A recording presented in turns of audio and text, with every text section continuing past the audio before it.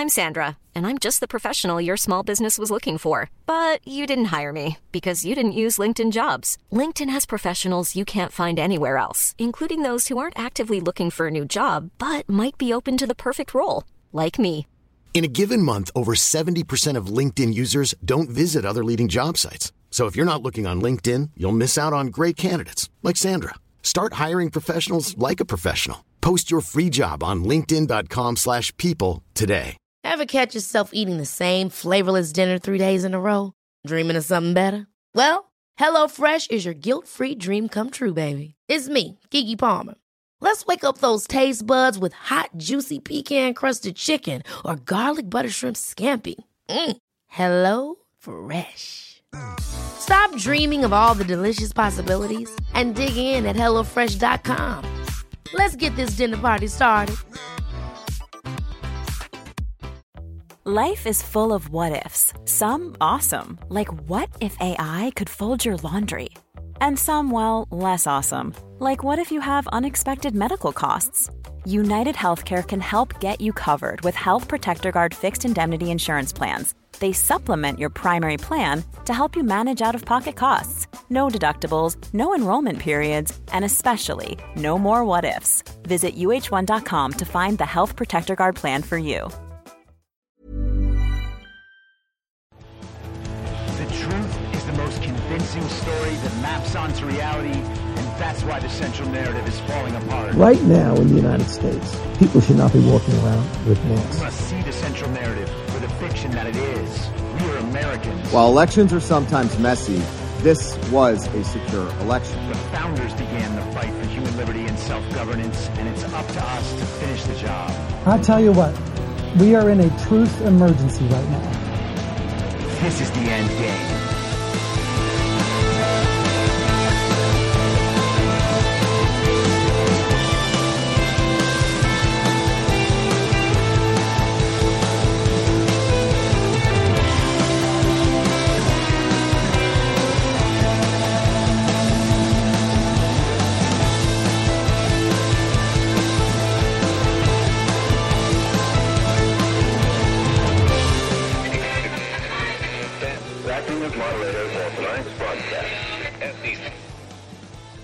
It's Wednesday, November 2nd, 2022, the 651st day of dystopia. I'm your moderator, Chris Paul. Let's be reasonable. A warm welcome and hello to all of you listening to the podcast on the day of its release. The only way to do that is by becoming a paid subscriber at imyourmoderator.substack.com. You can do so for as little as $50 a year or $5 a month. You'll be supporting me, the work I do, and this show as it expands. And if you can't, or you simply don't want to, continue listening to the podcast for free on Rumble and a variety of podcast platforms. All I ask is that you share it with your friends.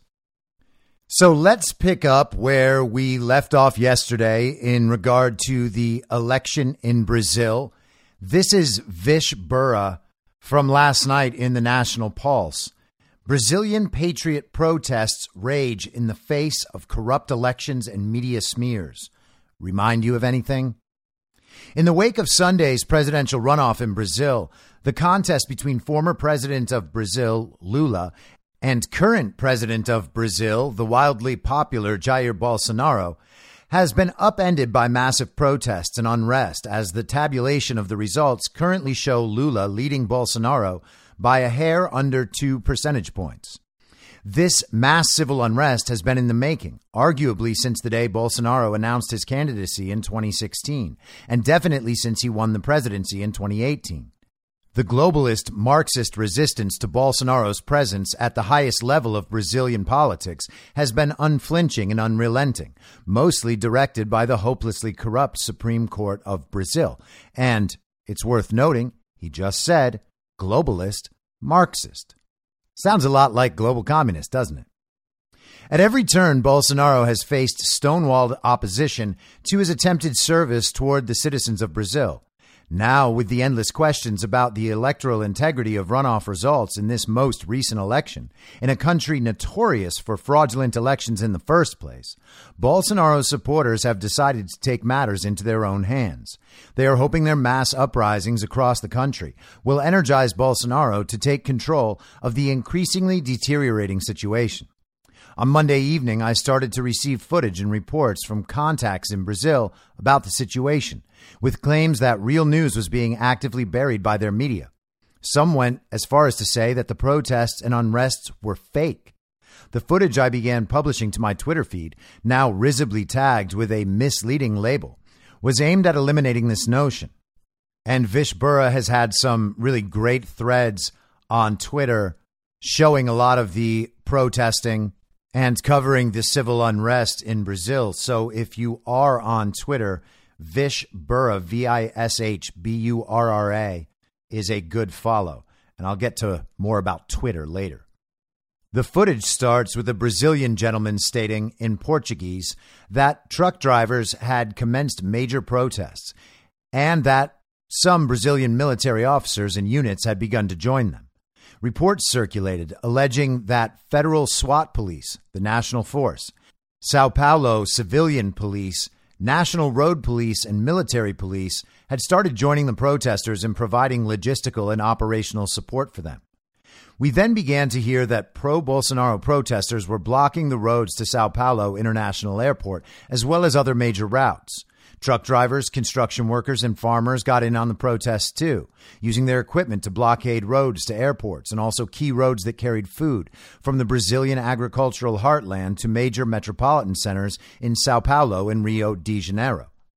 The activity taken holistically with the military and police actions above can be interpreted as nothing short of a working class rebellion against questionable results being given to the citizens of Brazil.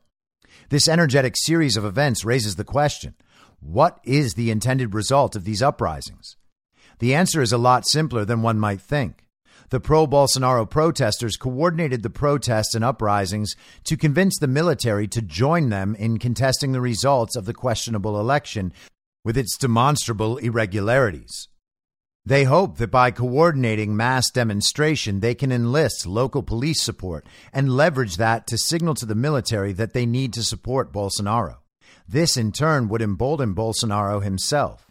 It is important to note that there are virtually no mechanisms to audit or recount election results in Brazil, except if the challenge is brought by a supermajority of the Brazilian Senate, which Bolsonaro is poised to have in January should he successfully contest the results of this election. Protesters feel military support for any action contesting the election results is therefore key.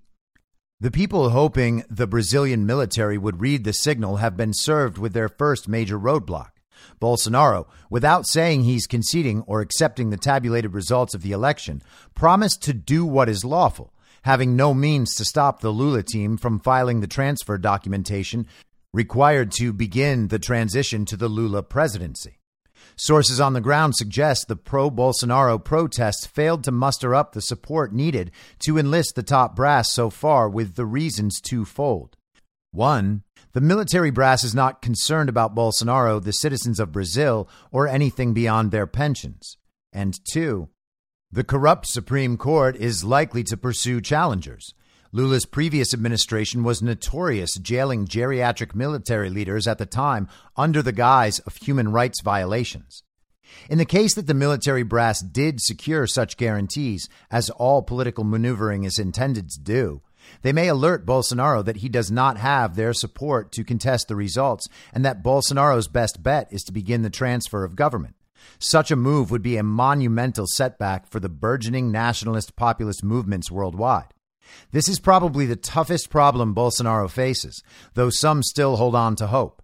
Bolsonaro recently said the protests are legitimate, and this legitimization allows demonstrators to continue and intensify their work, even as the Lula clique tries to weasel its way into transition. If Lula reassumes the presidency, his likely first orders of business will be to bless an already runaway judiciary, to come completely off the chain and start the political persecution of the pro-Bolsonaro groups, including truck drivers, farmers, construction workers, police, and military personnel. This is the first domino. The weaponized judiciary of Brazil will persecute congressmen, senators, ministers, and inevitably Bolsonaro himself. The regime must reclaim its legislative and bureaucratic apparatus in the wake of an otherwise successful election for Bolsonaro's party and ruling coalition. The only thing standing in its way? Ordinary, patriotic Brazilians. And Burra, who is the former producer for The War Room, producer Vish, was on The War Room this morning talking about this people's uprising and saying we may be looking at a Brazilian spring. I hope that's followed by an American spring. Another great account to follow, particularly if you're on Telegram, is Paul Sarin. He pointed to this article from October 11th in Reuters. The headline is Brazil Court Presses Military on Review of Voting System, Document Shows. Brazil's Federal Audit Court, the TCU, asked the Defense Ministry on Tuesday to provide its report on Brazil's electronic voting machines used during this month's election, which President Jair Bolsonaro has attacked baselessly as vulnerable to fraud. And they are referring, of course, to the first round of the election. The TCU sought a copy of the report in a request seen by Reuters and said that after a military inspection of the voting machines on Election Day, quote, state security will be strengthened with the disclosure of such information. And this is something we've seen parallels to in the United States as well. Officials and organizations known to be corrupt saying that it's in the interest of the country and the interest of the people that they be privy to the information that may well show the crimes being committed and might clue them into plans to correct the situation. That's basically what the entire January 6th committee was for. The TCU press office confirmed it had made the request. The Defense Ministry and Presidential Press Office did not reply to requests for comment. Brazilian media reported the Defense Ministry has refused to disclose the findings of its review or comment on its status. Newspaper O Globo reported on Tuesday that the ministry had told Bolsonaro that the inspection of the results from 385 machines had found nothing irregular and that the president had not authorized a public disclosure of their findings. And we can definitely trust that because the media never lies. The O Globo report in a column was based on the accounts of 3 unnamed generals, one of whom said Bolsonaro had asked the military to look further for irregularities. Bolsonaro told reporters he had not received the document and called the media reports an invention. So let's compare once again to our situation, imagining Bolsonaro as a parallel to Donald Trump. How often have we heard that 3 unnamed generals said something? 3 unnamed officials, an official close to the situation, an official familiar with the situation, an official with knowledge of the situation. They can basically make up anything at that point. And of course, we know when the two sides are not Republican, Democrat, they're not, for instance, and the two sides are actually sovereign nationalist versus global communist. We understand that people are speaking on behalf of their factions. And when they are not willing to have their names published and not willing to be accountable for their comments, there's no reason to believe that these 3 generals are speaking honestly, if there even are 3 generals. There are plenty of former members of the Trump administration who are saying things that are completely opposite to the observable reality, and they're saying them because they are incentivized to say them in order to harm Donald Trump. The parallel situation does exist in Brazil, and there's no reason to believe that Bolsonaro was told there was nothing irregular or that he in any way would accept that result from whoever told it to him just because 3 unnamed sources said so. The far-right populist president has criticized the electronic voting machines and the Supreme Court justices that run the National Electoral Authority for opposing a return to paper ballots. There has never been fraud detected in the electronic system, and Bolsonaro has failed to present new evidence of such a risk. And there you have it. Reuters, the mouthpiece of the global propaganda apparatus, has now declared that there is no evidence of any problem with the electronic voting machines in Brazil, just like there's no evidence of any problem with the electronic voting machines in the United States, except all of that evidence that has been put out there, much of it public at this point and widely reported, in addition to the litany of prominent Democrats and experts who have also talked about how vulnerable the election machines are. But none of that meets Reuters' very high standard for evidence. It's not like 3 unnamed sources told them. It's just everyone who's ever looked at the machines, including the people who designed the machines and the code, who are on video talking about how the machines can alter votes. But again, no evidence, baseless claims. We have to be responsible until all the facts come in.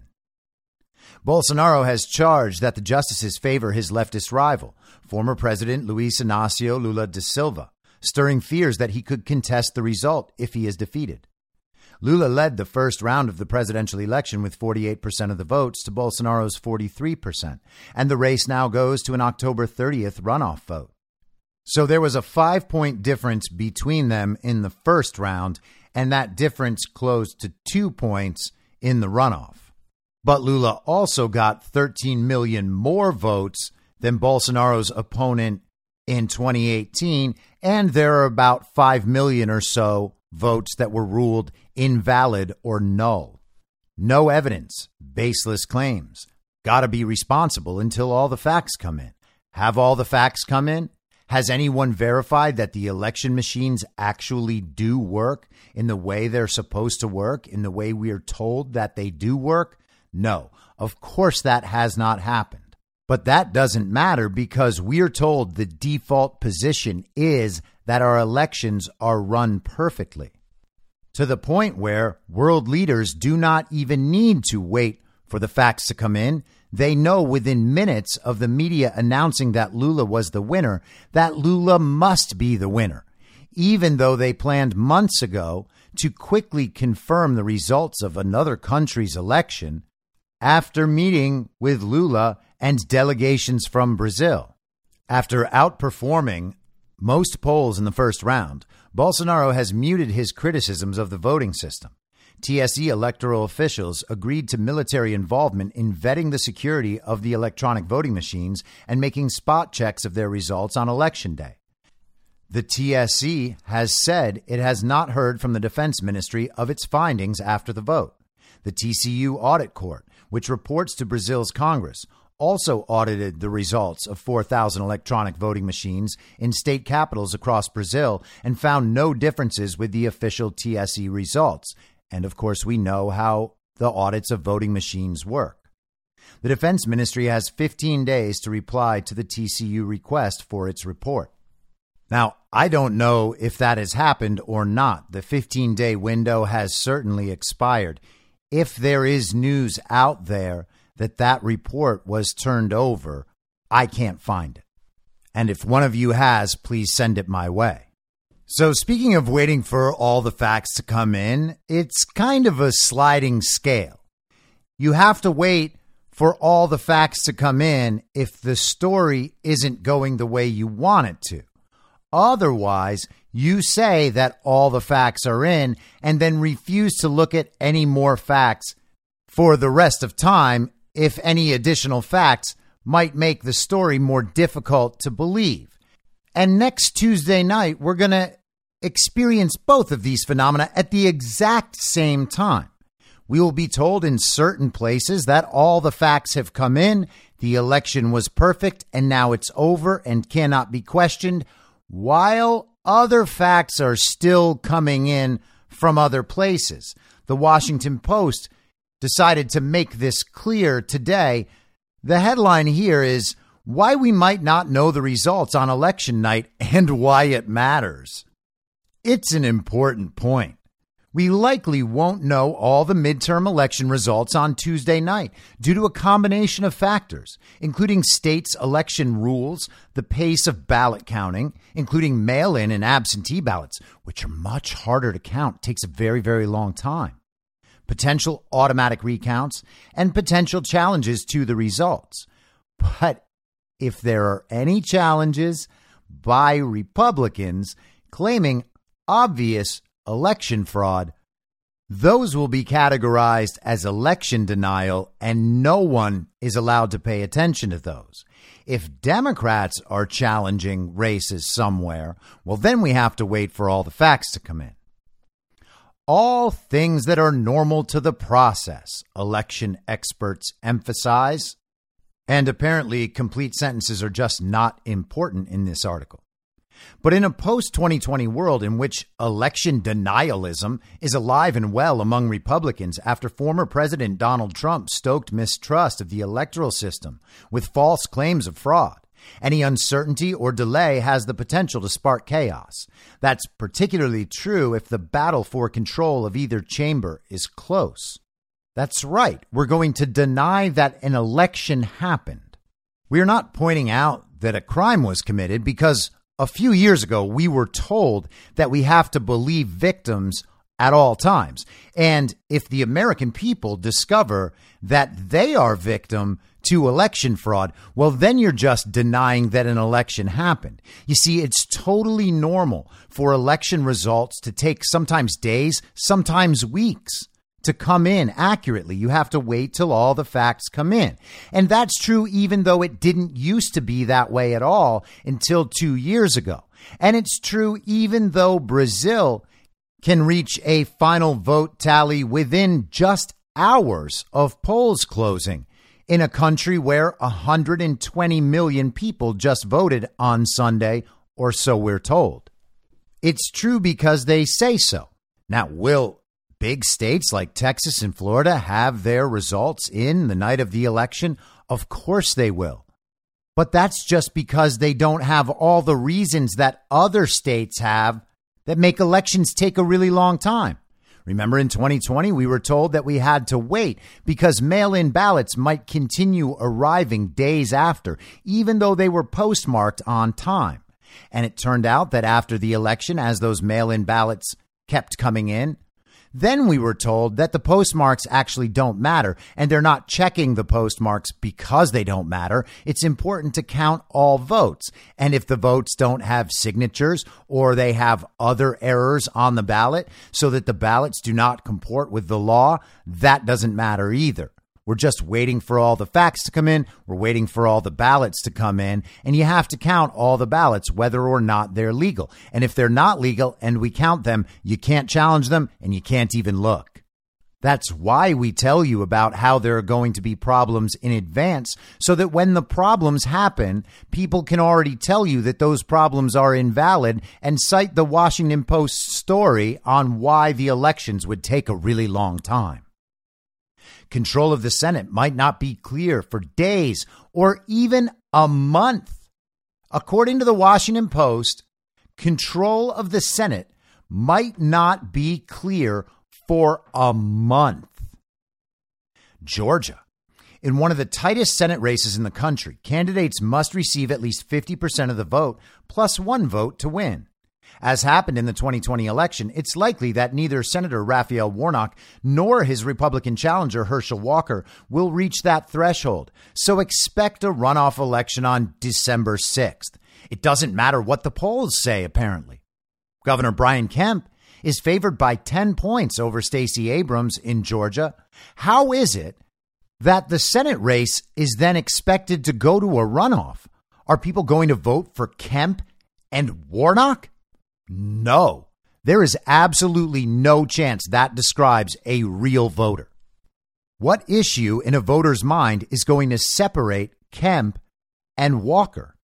Is it abortion? No. Do people who like Warnock just not like Stacey Abrams? No. Is it a race thing? Well, Walker and Warnock are both Black Americans, so it can't be that. What kind of voter is going to vote for Brian Kemp and not Herschel Walker? The truth is that they know that Raphael Warnock is going to lose in Georgia, and they want to set up a scenario where he can have a do-over a month later, just like he had in 2020. Pennsylvania, another race that could determine the Senate. It just says Senate. This is just terrible writing. I mean, who even produces these? Another race that could determine Senate might not be decided on election day. It's unbelievable. That's because the state, led by the Republican legislature, implemented a law that prevents the state from counting mail-in votes until the day after Election Day. Counting could take days, and the vote tallies could shift from candidate to candidate throughout the process. You got that? So the provision put in so that the communists running the elections in Pennsylvania couldn't calculate the mail-in vote in advance so they would know how to fill out the rest of the vote to achieve the results they need, are now going to take the period after the election to achieve the same goal. And even though this is the first time that's happened, it's totally normal. Why is it totally normal? Because the Washington Post says so. And why does the Washington Post say so? Because there's no other way to give them the time to make up the vote they need unless the Washington Post tells people this is what's going to happen, and it's totally normal.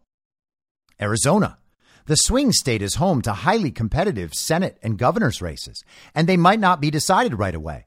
Well, that is categorically false. Kari Lake has now had multiple polls that show her 11 points up over Katie Hobbs, and even CNN is asking Katie Hobbs why she won't debate. In fact, check it out so you can hear it for yourself. Not debate your opponent. If you believe your opponent is, has issues in the spreading conspiracy theories about a stolen election and so on, and it's not being truthful with the people of Arizona, why then not get on the debate stage and debate her? Not only is Kari Lake, has she centered her entire platform around this election denialism, I didn't want to give her a bigger stage to do that. But additionally, she has shown that she's not interested in having any kind of substantive conversation. She's only interested in creating a spectacle. But and I didn't want to. If you were in the same space with her, wouldn't it be easier to knock it down in front of everyone, in front of the most people? Because you're not stopping her from spreading whatever you believe that she is spreading. By not debating her, she can go on television, she can talk about it, she can go in front of the people of Arizona every single day and talk about it, but you're not confronting her on it. And it seems like it would be an easy fix if you stood up on a debate stage and confronted her about these issues. Look, we're 6 days out from the election, and our campaign strategy is our campaign strategy. So we're moving forward. I'm continuing to make my case to the voters of Arizona. Whether or not we debated in this race is not going to decide this election. So, we made a decision, didn't want to be a part of her spectacle, and she's not, she won't answer these tough questions to real reporters. She only talks to fake news. But Secretary, it's not. So that is Stinky Finger Don Lemon in his new time slot in the morning on CNN, sandwiched between Caitlin Collins, the former White House reporter that used to be so annoying in all of the Trump press conferences, and some other millennial Karen on his other side. Katie Hobbs says Kari Lake is afraid to answer substantive questions from real reporters. Katie Hobbs is scared to answer anything from Kari Lake. And by the way, Kari Lake has gone on CNN. Is Katie Hobbs saying that CNN's reporters are not substantive? Because otherwise she's just lying. But back to the Washington Post. Arizona primarily votes by mail, and in 2020 it took time to count all the mail-in ballots. That's what happened. Remember when Fox News at about 8:30 p.m. on election night said they were calling Arizona for Joe Biden, and then retracted that, and then it took 4 days? Well, the Washington Post knows that its readers do not remember that, and they only remember the last part, that Arizona took a few days for some reason. And now that that reason is baked into the cake, the fact of the matter is Arizona will always take a long time. Arizona's Republican legislature also eased the threshold for an automatic recount to 0.5% after the 2020 election, making a recount more likely. This does not make a recount more likely because there's absolutely no reason to believe these elections will be that close. But of course, they want to make you think that it'll be that close because they want the extra time. We will have no idea who has won on election night. Adrian Fontes, the Democratic nominee for Arizona Secretary of State, and apparently they don't need the word said anywhere in this article. I mean, did someone write this up while driving? He's locked in a tight race against Republican Mark Finchem, who's refused to accept the 2020 election results. Fontes said Republicans are advising voters to turn in their mail-in ballot on Election Day. They've created another part of the system in pushing their people to vote late, Fontes said. That creates more uncertainty. They created another part of the system? They've created more uncertainty? What is more uncertain about that? Adrian Fontes is the former Maricopa County recorder. He was intimately involved in implementing the election fraud apparatus in Arizona, responsible for stealing the 2020 election in Arizona. More states, more waits. Wisconsin is another state where we might need to wait to learn the results because, like Arizona and Pennsylvania, the state won't count mail-in ballots until after Election Day. So wait, if that's what Arizona is already going to do, then why does handing in your mail-in ballot in person on Election Day create a new system, Adrian Fontes? And it's odd that they're saying you can't count the ballots until after Election Day. You can't count the ballots until Election Day. There's no after there. That doesn't even make sense. Senator Ron Johnson is facing Democrat Mandela Barnes. While Johnson is led in recent polling, Wisconsin is a potential pickup opportunity for Democrats. You see that? So that's why they need more time. That's why the Washington Post needs to set up a scenario where you can expect the results to take more time, because this is a potential pickup for Democrats, which only means they believe they've already purchased this election and put enough election fraud in place to take the election away from one of the country's most popular Republican senators in Ron Johnson. Again, Wisconsin is one of those states that wasn't even close in 2020. It should not have been close. Courts have ruled that multiple elements of Wisconsin's 2020 election were conducted unconstitutionally, including the hundreds of thousands of ballots that were moved through illegal drop boxes. On Tuesday, Johnson declined to say whether he would accept the election results if he loses. I mean, is something going to happen on Election Day? Do Democrats have something up their sleeves? He said. Our colleague Annie Linsky reports. Nevada traditionally counts its votes extremely quickly. But Nevada voters and candidates on the ballot can request recounts. And if the outcome is as close as the polls are, a recount is possible. Isn't this amazing? All of these scenarios are premised on polls. And the polls, as we know, are not accurate. They should not be presumed to be accurate, and they should not affect the thinking of anyone in terms of how the final election results will play out. Recall in 2020, there was a poll in Wisconsin, an ABC News poll on Election Day that said Donald Trump was expected to lose by 17 points. But we can expect the results to be delayed based on how they're interpreting the polls that they pay to create? Insanity. Other states that take time to count include California, Oregon, Alaska, and Maine. Although only Alaska has a marquee Senate race, and it won't determine Senate control because Republican Senator Lisa Murkowski is facing off against another Republican, who they don't even bother naming. Her name is Kelly Tshibaka. But the Washington Post doesn't want you to know that because Lisa Murkowski is already bought and paid for. The little R next to her name means absolutely nothing, but she is still the choice of the uniparty establishment, so naturally she is the choice of Jeff Bezos' Washington Post. Alaska and Maine have ranked choice voting. In Alaska, many people in remote areas vote by mail, and the results won't be available until November 23rd. The concept of Election Day is a bit of a misnomer. Norm Eisen, senior fellow at the Brookings Institution, who tracks election denial. They also left out the word said again, somehow. But here's the thing. The Brookings Institution is as commie as it gets, and Norm Eisen is literally the person who has written the playbook for color revolutions. That's who the Washington Post is quoting here. And if you want to know more about Norm Eisen, go back to revolver.news, September 9th, 2020. Meet Norm Eisen, legal hatchet man and central operative in the color revolution against President Trump. And that, of course, is Darren Beattie. That is the man the Washington Post turns to for election analysis. Who won't accept the results? In addition to potentially delayed results, some Republican candidates up and down the ballot have refused to commit to accepting the election results, as if committing to accepting the election results is something that candidates must do.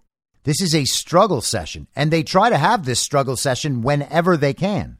There is absolutely nothing that says candidates have to accept the results of fraudulent elections. Democrats say that a candidate rejecting an election result means little if the process is legitimate. Still, Democrats have invested heavily to ensure challenges are adequately litigated. So once again, there is the setup for Mark Elias and his colleagues to wage lawfare to ensure that the fraudulent results cannot be overturned. They are telling you exactly what they are going to do, just as they always tell you what they are going to do. They are waiting for the child brains and for anyone else reading this to shrug and say, okay, I get it. Maybe the election results are going to be a little delayed, and then they'll just ignore it forever. And when someone says, hey, isn't it weird that the election results haven't come in?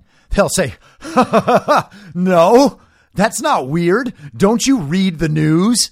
We've known about this for a long time. Because they're the smart ones. Secretary of State Steve Simon of Minnesota, a state familiar with recounts, is running for re-election against Republican Kim Crockett, who has not committed to accepting the election results and has called herself the election denier in chief. She said she was joking. And she's also obviously joking. She's making a play on the ridiculous term used to discredit people who are challenging election results that are the product of overwhelming and obvious fraud. But the Washington Post and Democrats are very triggered by it. So they're pretending that she wasn't serious about it. The joke was making fun of them. They're framing it as she's just kidding. She doesn't really want to be known as an election denier. He said her position won't have a legal impact, but could be problematic. It does worry me that she would not accept the result, not only in our contests, but in other contests, and would peddle disinformation as a way to discredit the system as a whole, Simon said in an interview. Oh, Simon says. The Democratic Senatorial Campaign Committee announced more than a year ago it was spending $10 million to defend the vote, a program to ensure access to the polls and fight attempts to invalidate any votes. And the Democrat Congressional Campaign Committee said it has hundreds of people on the ground inside voting locations and a large-scale program to cure rejected ballots.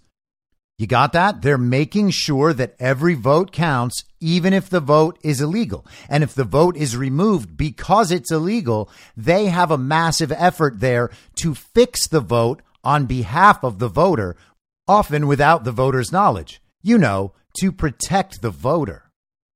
A spokesman for the National Republican Senatorial Campaign Committee said it has worked closely with the Republican National Committee to build out an extensive Election Day operation program and that they'll be prepared for anything. Cisco Aguilar, the Democratic nominee for Nevada Secretary of State, who is also running against a candidate who has not committed to accepting the election results, says he has full confidence in Barbara Chagafsky, a Republican who is the current Nevada Secretary of State, but that the key is to win by as large a margin as possible. And the Washington Post is happy to accept that explanation and the framing that the Democrat has a chance to win by a large margin.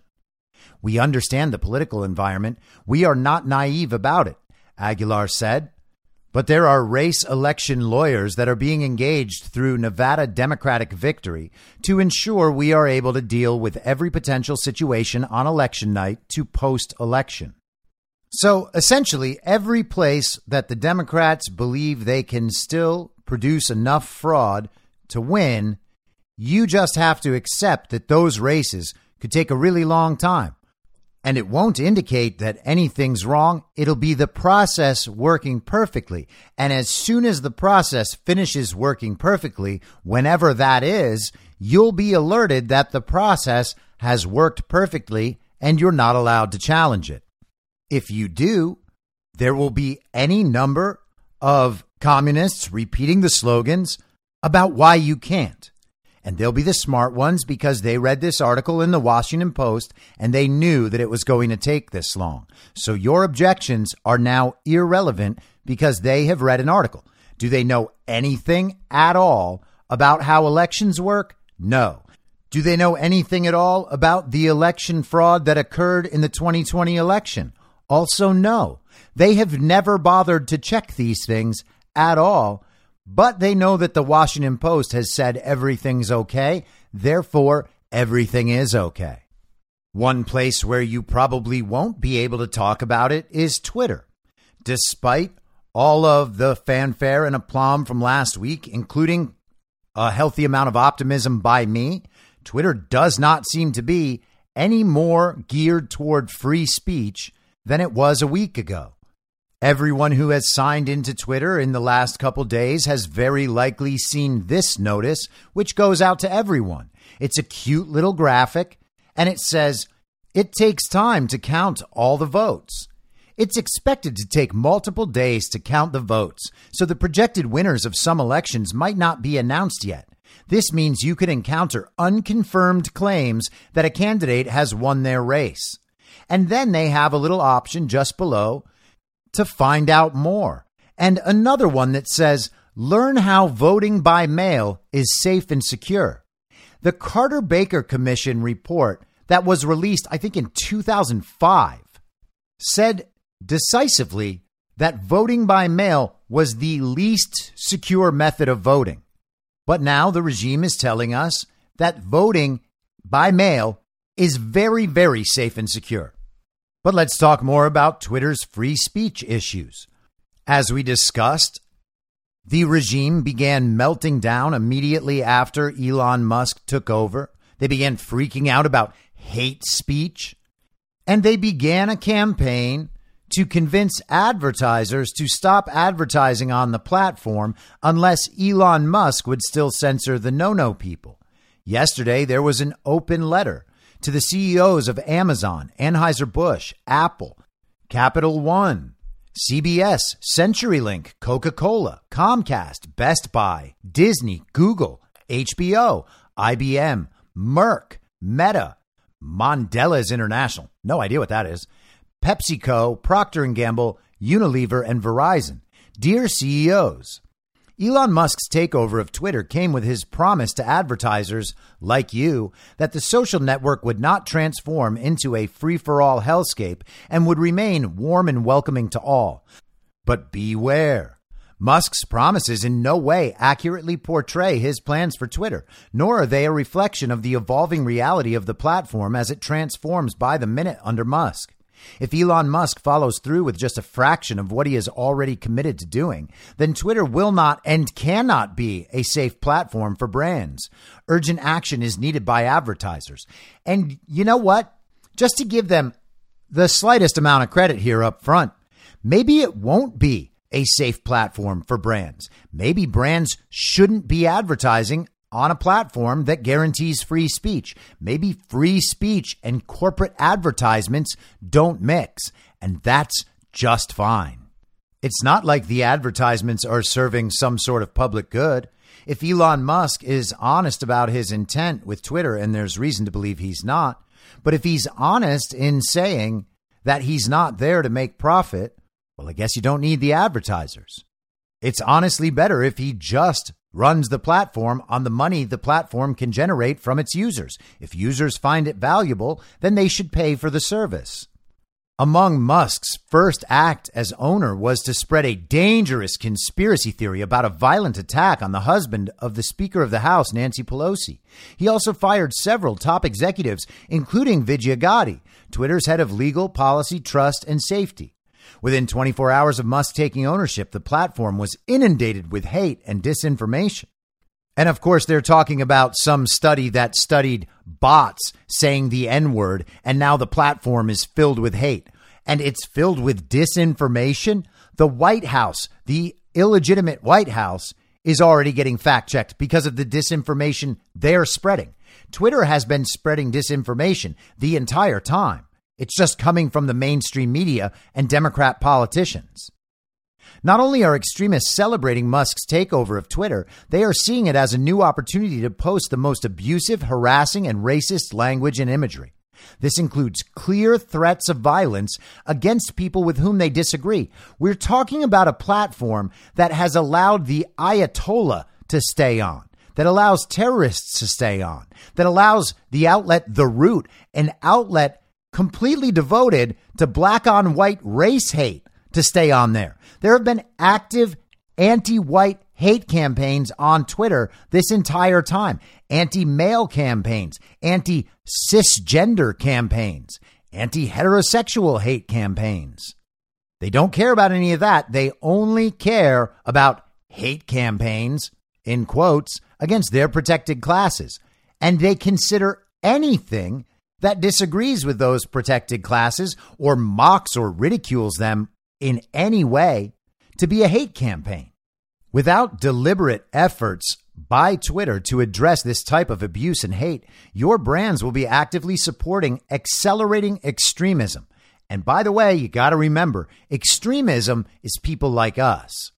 It's not BLM Antifa planning out which cities to burn down. It's us talking about election fraud. Additionally, he has threatened to drastically reduce employee headcount, putting those responsible for maintaining community standards and protecting user safety first on the chopping block. Musk has also publicly supported the idea of restoring the accounts of prominent individuals Twitter had suspended for inciting and glorifying political violence, spreading election and COVID-related disinformation, and abusing people based on their race, ethnicity, national origin, sexual orientation, gender identity, religious affiliation, age, or disability. Those are all the same things, you see. Making a joke about trans activists is the same thing as inciting and glorifying political violence. Of course, every instance they point to of political violence doesn't actually happen to be political violence, and no one's actually glorifying it. We're actually just dissenting from the official story. If people are actually inciting and glorifying violence and their speech conflicts with the law, then there is a solution for that doesn't require Elon Musk deciding which viewpoints to censor. Your companies are Twitter's 20 largest U.S. advertisers, spending hundreds of millions of dollars each year. Your posture and response to Musk's plans during this moment matter for your brands. And it's nice that they pointed this out, because that means that these companies have been the most supportive of the censorship regime. We, the undersigned organizations, call on you to notify Musk and publicly commit that you will cease all advertising on Twitter globally if he follows through on his plans to undermine brand safety and community standards, including gutting content moderation. This means that Musk must not roll back the basic moderation practices Twitter already has on the books now and must commit to actually enforcing those rules. So everything has to remain the same for Elon Musk as it was before. They don't want the platform to change at all. They're mad enough that Musk has it already. He's not allowed to change it, even though it's now his. You see, they can't go off and find another platform because they know Tribal Social isn't going to get them the results they want. Not enough people will go on that site. And they don't care about free speech. They care about controlling the public conversation. It's not good enough for them to have an open, free speech platform. No one on our side is asking for any of the communists to be censored ever. I would be more than happy to compete in a meritocracy of ideas, in an open marketplace of ideas with the communists. Get rid of all the algorithms, the censorship algorithm, the promotion algorithm, all of it. I am more than happy to compete in that space. Not a single one of these communists is. They want to control the conversation in full. That's what Twitter exists for. That's why these companies advertise on it.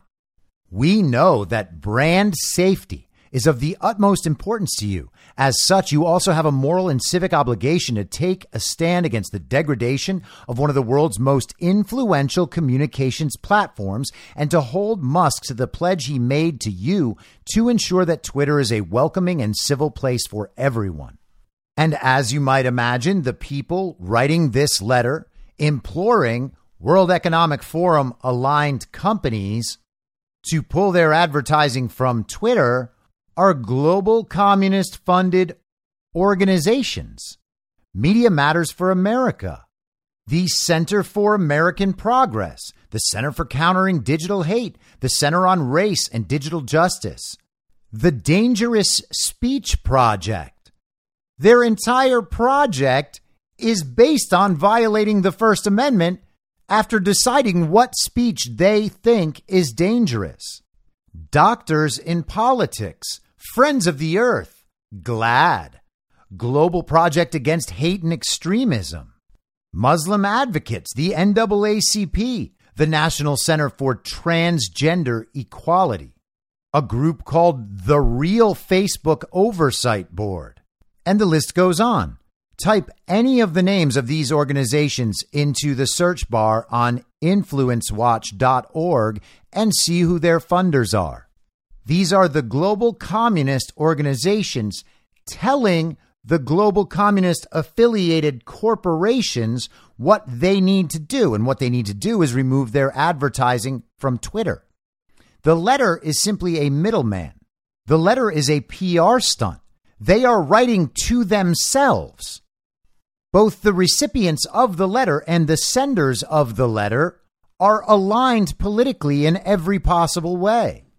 And knowing that those two groups are basically on the same side of things, to say that they are having an effect on Elon Musk might be giving Elon Musk too much credit. It would be better if we simply knew that Elon Musk wasn't on the same side of things. And right now, there's not really any indication that that's true. This morning, the head of Twitter Safety and Integrity, Yoel Roth, quote tweeted a woman named Renee DeResta in a tweet that no one can really even see anymore. It's been limited so that people don't get upset after seeing it. But Yoel Roth said, "We're staying vigilant against attempts to manipulate conversations about the 2022 U.S. midterms. Read on for independent analysis of our team's work." And the analysis, of course, was done by Renee DeResta. And Elon Musk responded to Yoel Roth's tweet, and he wrote, "Talk to civic leaders." And he lists Jonathan Greenblatt of the ADL, the president of the NAACP, the Bush Center, and many others, about how Twitter will continue to combat hate and harassment and enforce its election integrity policies. Twitter will not allow anyone who is deplatformed for violating Twitter rules back on the platform until we have a clear process for doing so, which will take at least a few more weeks. Twitter's Content Moderation Council will include representatives with widely divergent views, which will certainly include the civil rights community and groups who face hate-fueled violence. Does that sound like someone who's committed to protecting free speech? Or does that sound like someone who could have written that letter I just read himself? It's beginning to seem like this Elon Musk thing is either a failed experiment or a sick joke. Darren Beattie responded to all of this. Darren Beattie of Revolver News. This is the current head of Twitter Safety and Integrity, referencing Yoel Roth, citing Renee DeResta. It turns out DeResta's name is associated with one of the most explosive and aggressively covered up influence operations of the century. It gets even darker, and there's a long thread from Darren Beattie. I'm going to share that with you. Of course, DeResta was pleased with banning Trump, but that's par for the course, tip of the iceberg. He has reported extensively about DeResta. He says this is DeResta's dark Alabama secret, and he cites a piece of his reporting. There is one very important, secretive, malign influence operation that Renee DiResta failed to disclose to the Senate. This influence operation was conducted by her own employer, New Knowledge, to influence the outcome of the 2017 Alabama Special Senate contest between populist Roy Moore and Doug Jones. The details of the influence operation are even more scandalous, in what even the head of New Knowledge described as a false flag operation. New Knowledge conducted a secret influence operation to make it look like populist candidate Roy Moore was the beneficiary of a secret Russian influence operation. The New York Times, of all places, broke the story of this remarkable and now forgotten scandal. You cannot make this up, and the current head of Twitter's safety and integrity under Elon is favorably citing her work. He says, "Elon, you're slipping," and cites more of the Revolver report. So let's get this straight. Renee DiResta, who makes a living researching so-called Russian disinformation and influence operations, and who testified before the Senate regarding such, was caught red-handed acting as an advisor, if not participant, to an influence operation designed to discredit an American politician by planting false stories that he's the beneficiary of a Russian influence operation. Rather than bow her head in shame and find a new career, perhaps joining disgraced Nina Jankowicz's Wizard Rock Band, DiResta shrugs it off and goes on to work in a senior role for the company most closely associated with the influence operation in which she played a part. In fact, the New Knowledge false flag influence op was so disgraceful and embarrassing that even DiResta's fellow disinformation commissars had to disavow and distance from it. Even my colleague, Dan Fried, who, after helping to create U.S. sanctions policy against Russia, decided on a second career as a disinformation commissar, had to condemn the false flag op by DiResta's group. And he links to the DiResta piece in Revolver.news and says many, many more dark details about DiResta here. And that's the person Twitter's head of safety and integrity is citing and referencing, that she has the good information about why Twitter needs to continue their censorship efforts in the same way they had them going. And of course, people have scanned Yoel Roth's Twitter timeline, gone back to find some of his political opinions. He has just a litany of posts talking about how bad white people are, particularly white men. And he also has a real brilliant one from January 22nd, 2017 that says, yes, that person in the pink hat is clearly a bigger threat to your brand of feminism than actual Nazis in the White House. You got that? The Trump administration represented actual Nazis in the White House. The administration that's there now, who's funding actual Nazis in Ukraine, they're no problem. And this is the guy Elon Musk has left in place at his job. Elon seems to be supporting him. Now, I've been talking about this today on social media. I think that this is a debacle. Elon Musk is talking about how it's a good thing that both the left and right are mad at him. That's crazy. First of all, it's not about left and right. One side is in support of censoring well more than half the country, while the other side simply doesn't want to be censored. There's not two sides of this where the solution is to find a point in the middle that'll make both sides a little mad. The communists are mad at everything that does not permanently support its agenda. All we are asking for is not to be oppressed. We are asking for the most fundamental human right as laid out in the First Amendment of our Constitution. It is a birthright. There's not some compromise position here.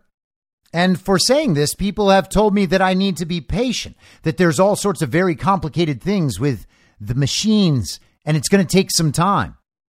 Well, then, if that's the case, Elon Musk should say that his attempts to open up the platform are being thwarted. Maybe there's something in the code. Maybe he can say, hey, we're working on this. It's going to take a little time, this particular thing. But that's not what he said. He said it's going to take weeks to figure out who to allow back on the site, which means they are committed to not allowing people back on the site until they have fully reviewed it. That's not a technical problem. It's a political decision. If there is a technical problem, he should say, there's a technical problem. You all are coming back, but this is going to take a little while to unwind in terms of code and other things. And so maybe then people will be more inclined to be patient. But he's not saying that. He's saying the exact opposite. He's saying that this is what he's intending. And still, I'm being told to be patient. Why? We don't need to be patient while Elon Musk decides whether or not to restore our most basic civil right. This is the reason why we lose. This is just complete complacency. It's nice to give everyone the benefit of the doubt, but why do we have to just continue doing that forever while the country burns? Elon Musk is not Donald Trump. Elon Musk has never done anything to prove that he is a good-hearted, good faith American patriot. He has never done anything at all to prove that. He makes electric cars and flamethrowers and rocket ships. He talks about Neuralink and AI. And I'm sorry to say it, I know people are fanboying Elon Musk, but it's quite possible that he's just a technocrat globalist like the rest of them with a better sense of humor and a million kids. And while we're being patient, the communists are still on the march. This is from Vice today. Members of Twitter's Trust and Safety Council not sure Elon Musk even knows they exist. Members of Twitter's Trust and Safety Council, a group of 100 organizations working on issues including harassment, content moderation, and suicide prevention on the platform, say they're unsure about their future and if Elon Musk, who took over Twitter last week, even knows they exist. Isn't that great? 100 organizations get to constantly weigh in about who Twitter needs to censor. Now I feel like we're in a different universe. Danielle Citron, vice president at the Cyber Civil Rights Initiative, told Motherboard. Citron said that despite one of the council's regular meetings being on the calendar, her organization hasn't heard from Twitter and said that Twitter staff seems to be ghosting them on updates. Is the Cyber Civil Rights Initiative a World Economic Forum partner? Yes, in fact, they are.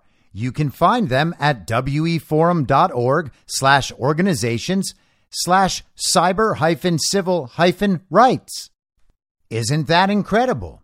Bloomberg reported on Monday that most people who work in Twitter's Trust and Safety Organization are locked out of their access to internal tools used for content moderation and are currently unable to alter or penalize accounts that break rules around misleading information, offensive posts, and hate speech, citing anonymous sources familiar with the matter. Musk's first act as new owner of Twitter was firing its top executives, including CEO Parag Agrawal, CFO Ned Siegel, policy executive Vijaya Gotti, and company general counsel Sean Edgett. Vijaya worked closely with the council, according to Citron. Oh, that's so great. Are we to take from this, by the way, that the organizations associated with this council are the ones telling Twitter to censor? Where one of those organizations, the only one they've listed so far, is affiliated with the World Economic Forum? Is this a conspiracy theory? Obviously not. It's just a system. You can see the structure of the system. You know the results the system is intended to produce, and the system does in fact produce those results. There is no conspiracy theorizing necessary. This is just what it does. The same way that Elon Musk says he's going to produce electric cars, and then he owns a factory that produces electric cars, and what comes out? Electric cars that spontaneously explode. Musk has said that he wants to form his own content moderation council with widely diverse viewpoints. Musk tweeted last week that no major content decisions or account reinstatements will happen before that council convenes. On Wednesday, he tweeted that he'd talked to people at the Anti-Defamation League, Color of Change, and the NAACP, among others, about how Twitter will continue to combat hate and harassment and enforce its election integrity policies. After Musk's takeover of Twitter, the platform saw a surge of hate speech, according to Twitter's head of safety and integrity, Yoel Roth. And they have a little chart that shows the spike in slurs. But what's a slur? It's anything they want it to be. Where all of this leaves the existing Trust and Safety Council is unclear. Twitter did not respond to a request for comment about the status of the council. I sadly am not sure Elon Musk knows about the existence of the Trust and Safety Council as of yet. Alex Holmes, deputy CEO at the Diana Award anti-bullying campaign and a member of the council, told Motherboard. The Twitter Trust and Safety Council is a dedicated and passionate global group made up of unpaid representatives from NGOs, safety, hate speech, and free speech experts who are there to be critical friends. We have often given our advice on upcoming products, tools, updates, safety issues. We are not an oversight board and not involved in any moderation decisions, instead supporting a safe and healthy platform which is inclusive of all. These communists talk like robots. The Diana Awards partners are major global corporations and major social media platforms, as well as the UK's Department of Education, another globalist organization just complaining. Twitter formed the Trust and Safety Council in 2016 as a new and foundational part of our strategy to ensure that people feel safe expressing themselves on Twitter.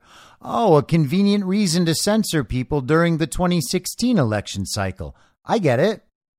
According to its announcement, with more than 40 organizations and experts from 13 regions making up its inaugural members, the council held its first annual summit the following year at Twitter's San Francisco headquarters, where then CEO Jack Dorsey participated and heard presentations from members. There are currently 100 organizations representing 5 different focus areas: content governance, suicide prevention, child sexual exploitation, online safety and harassment, and digital and human rights, listed on the council's website.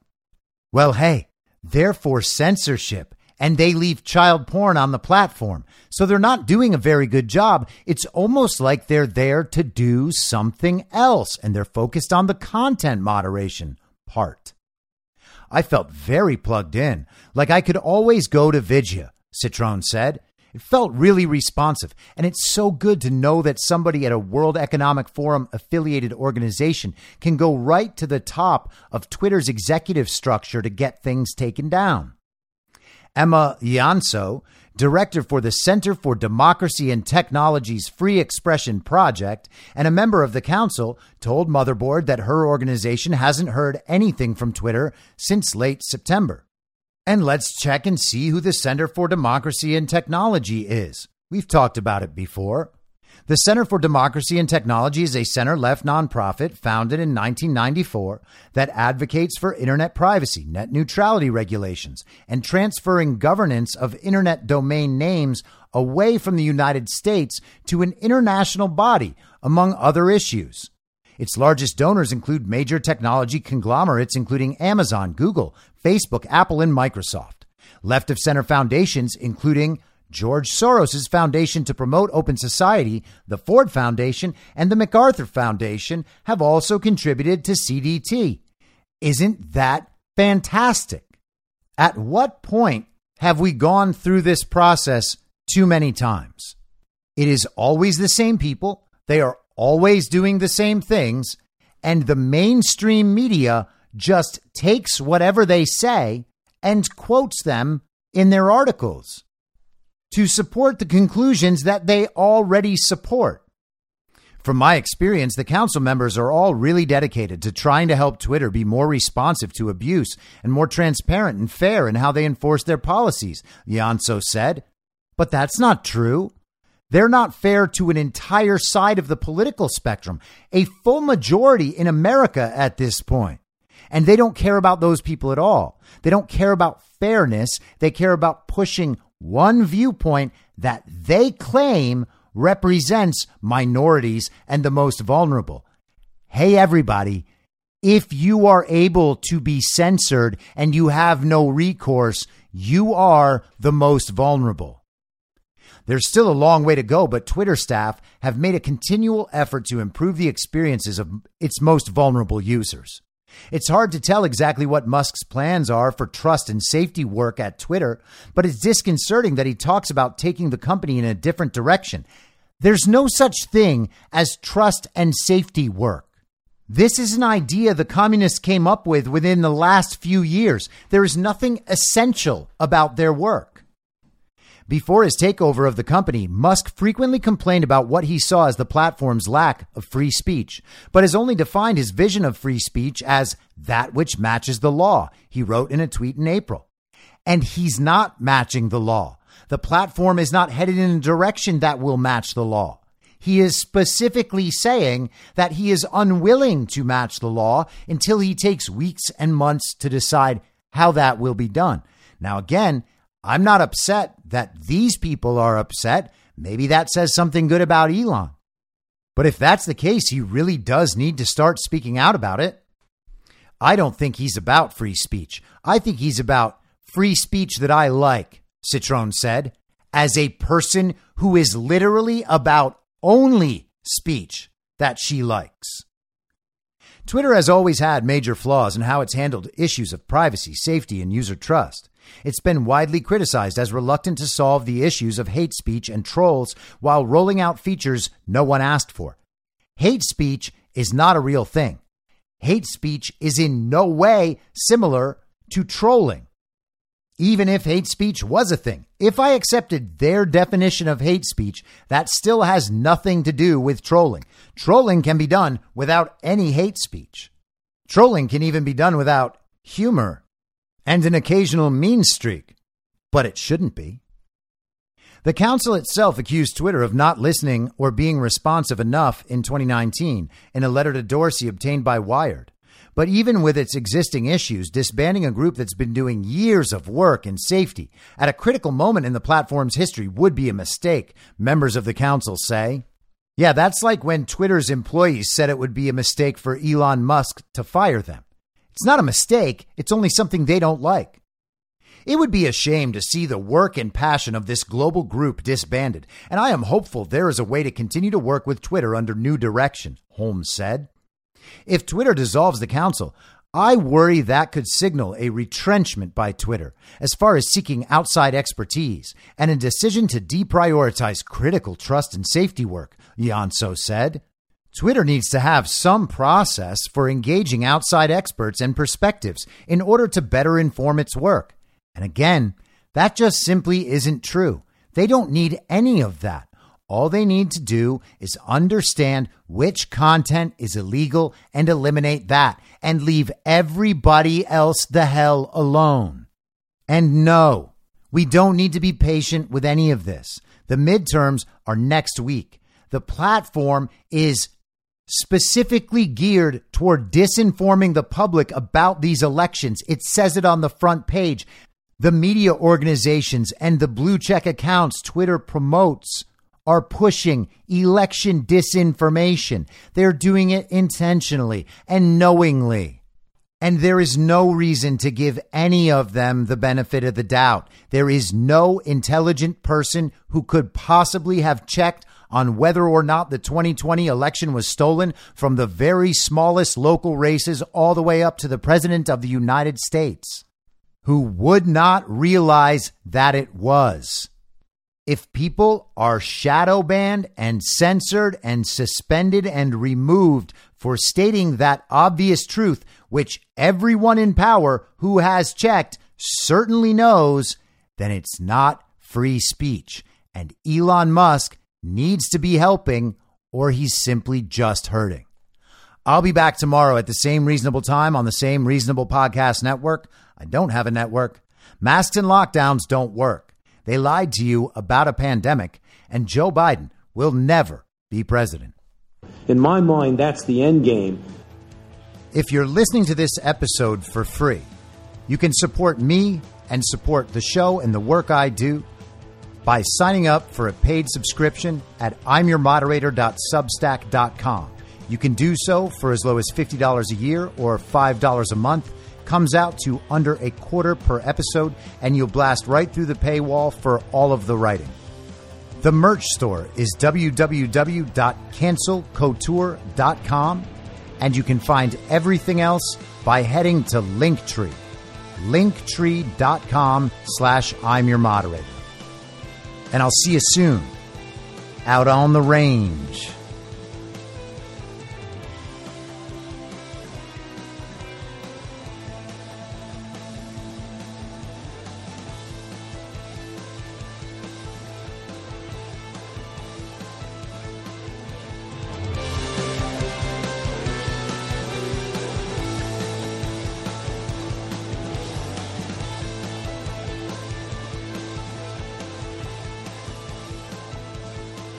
It's high noon.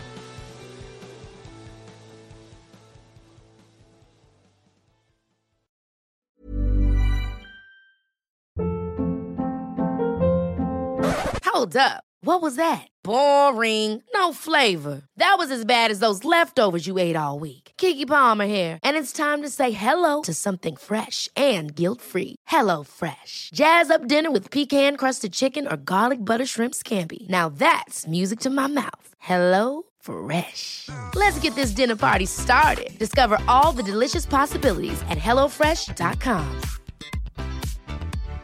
When you make decisions for your company, you look for the no-brainers. And if you have a lot of mailing to do, Stamps.com is the ultimate no-brainer. It streamlines your processes to make your business more efficient, which makes you less busy. Mail checks, invoices, legal documents, and everything you need to keep your business running with Stamps.com. Seamlessly connect with every major marketplace and shopping cart. Schedule package pickups and see your cheapest and fastest shipping options from different carriers, with rates up to 89% off USPS and UPS rates. And with the Stamps.com mobile app, you can take care of mailing and shipping wherever you are. Make the same no-brainer decision as over 1 million other businesses with Stamps.com. Sign up with code PROGRAM for a 4-week trial, plus free postage and a free digital scale. No long-term commitments or contracts. That's Stamps.com. Code PROGRAM. In my mind, that's the end game. Thanks for listening.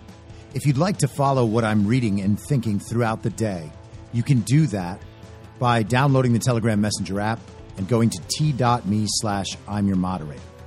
On social media, you can follow me on Truth Social, Getter, and Gab at I'm your moderator. I also have channels on Rumble and BitChute. If you'd like to follow the writing, you can find me at imyourmoderator.substack.com. The merch site is cancelcouture.com, or go direct shop.spreadshirt.com/cancel-couture. If you'd like to support the podcast financially, the best place to do that is Ko-Fi.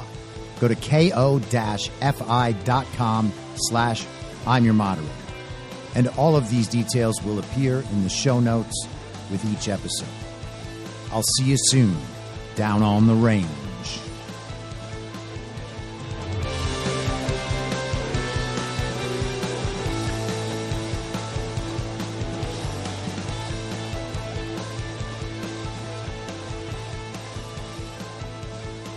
It's high!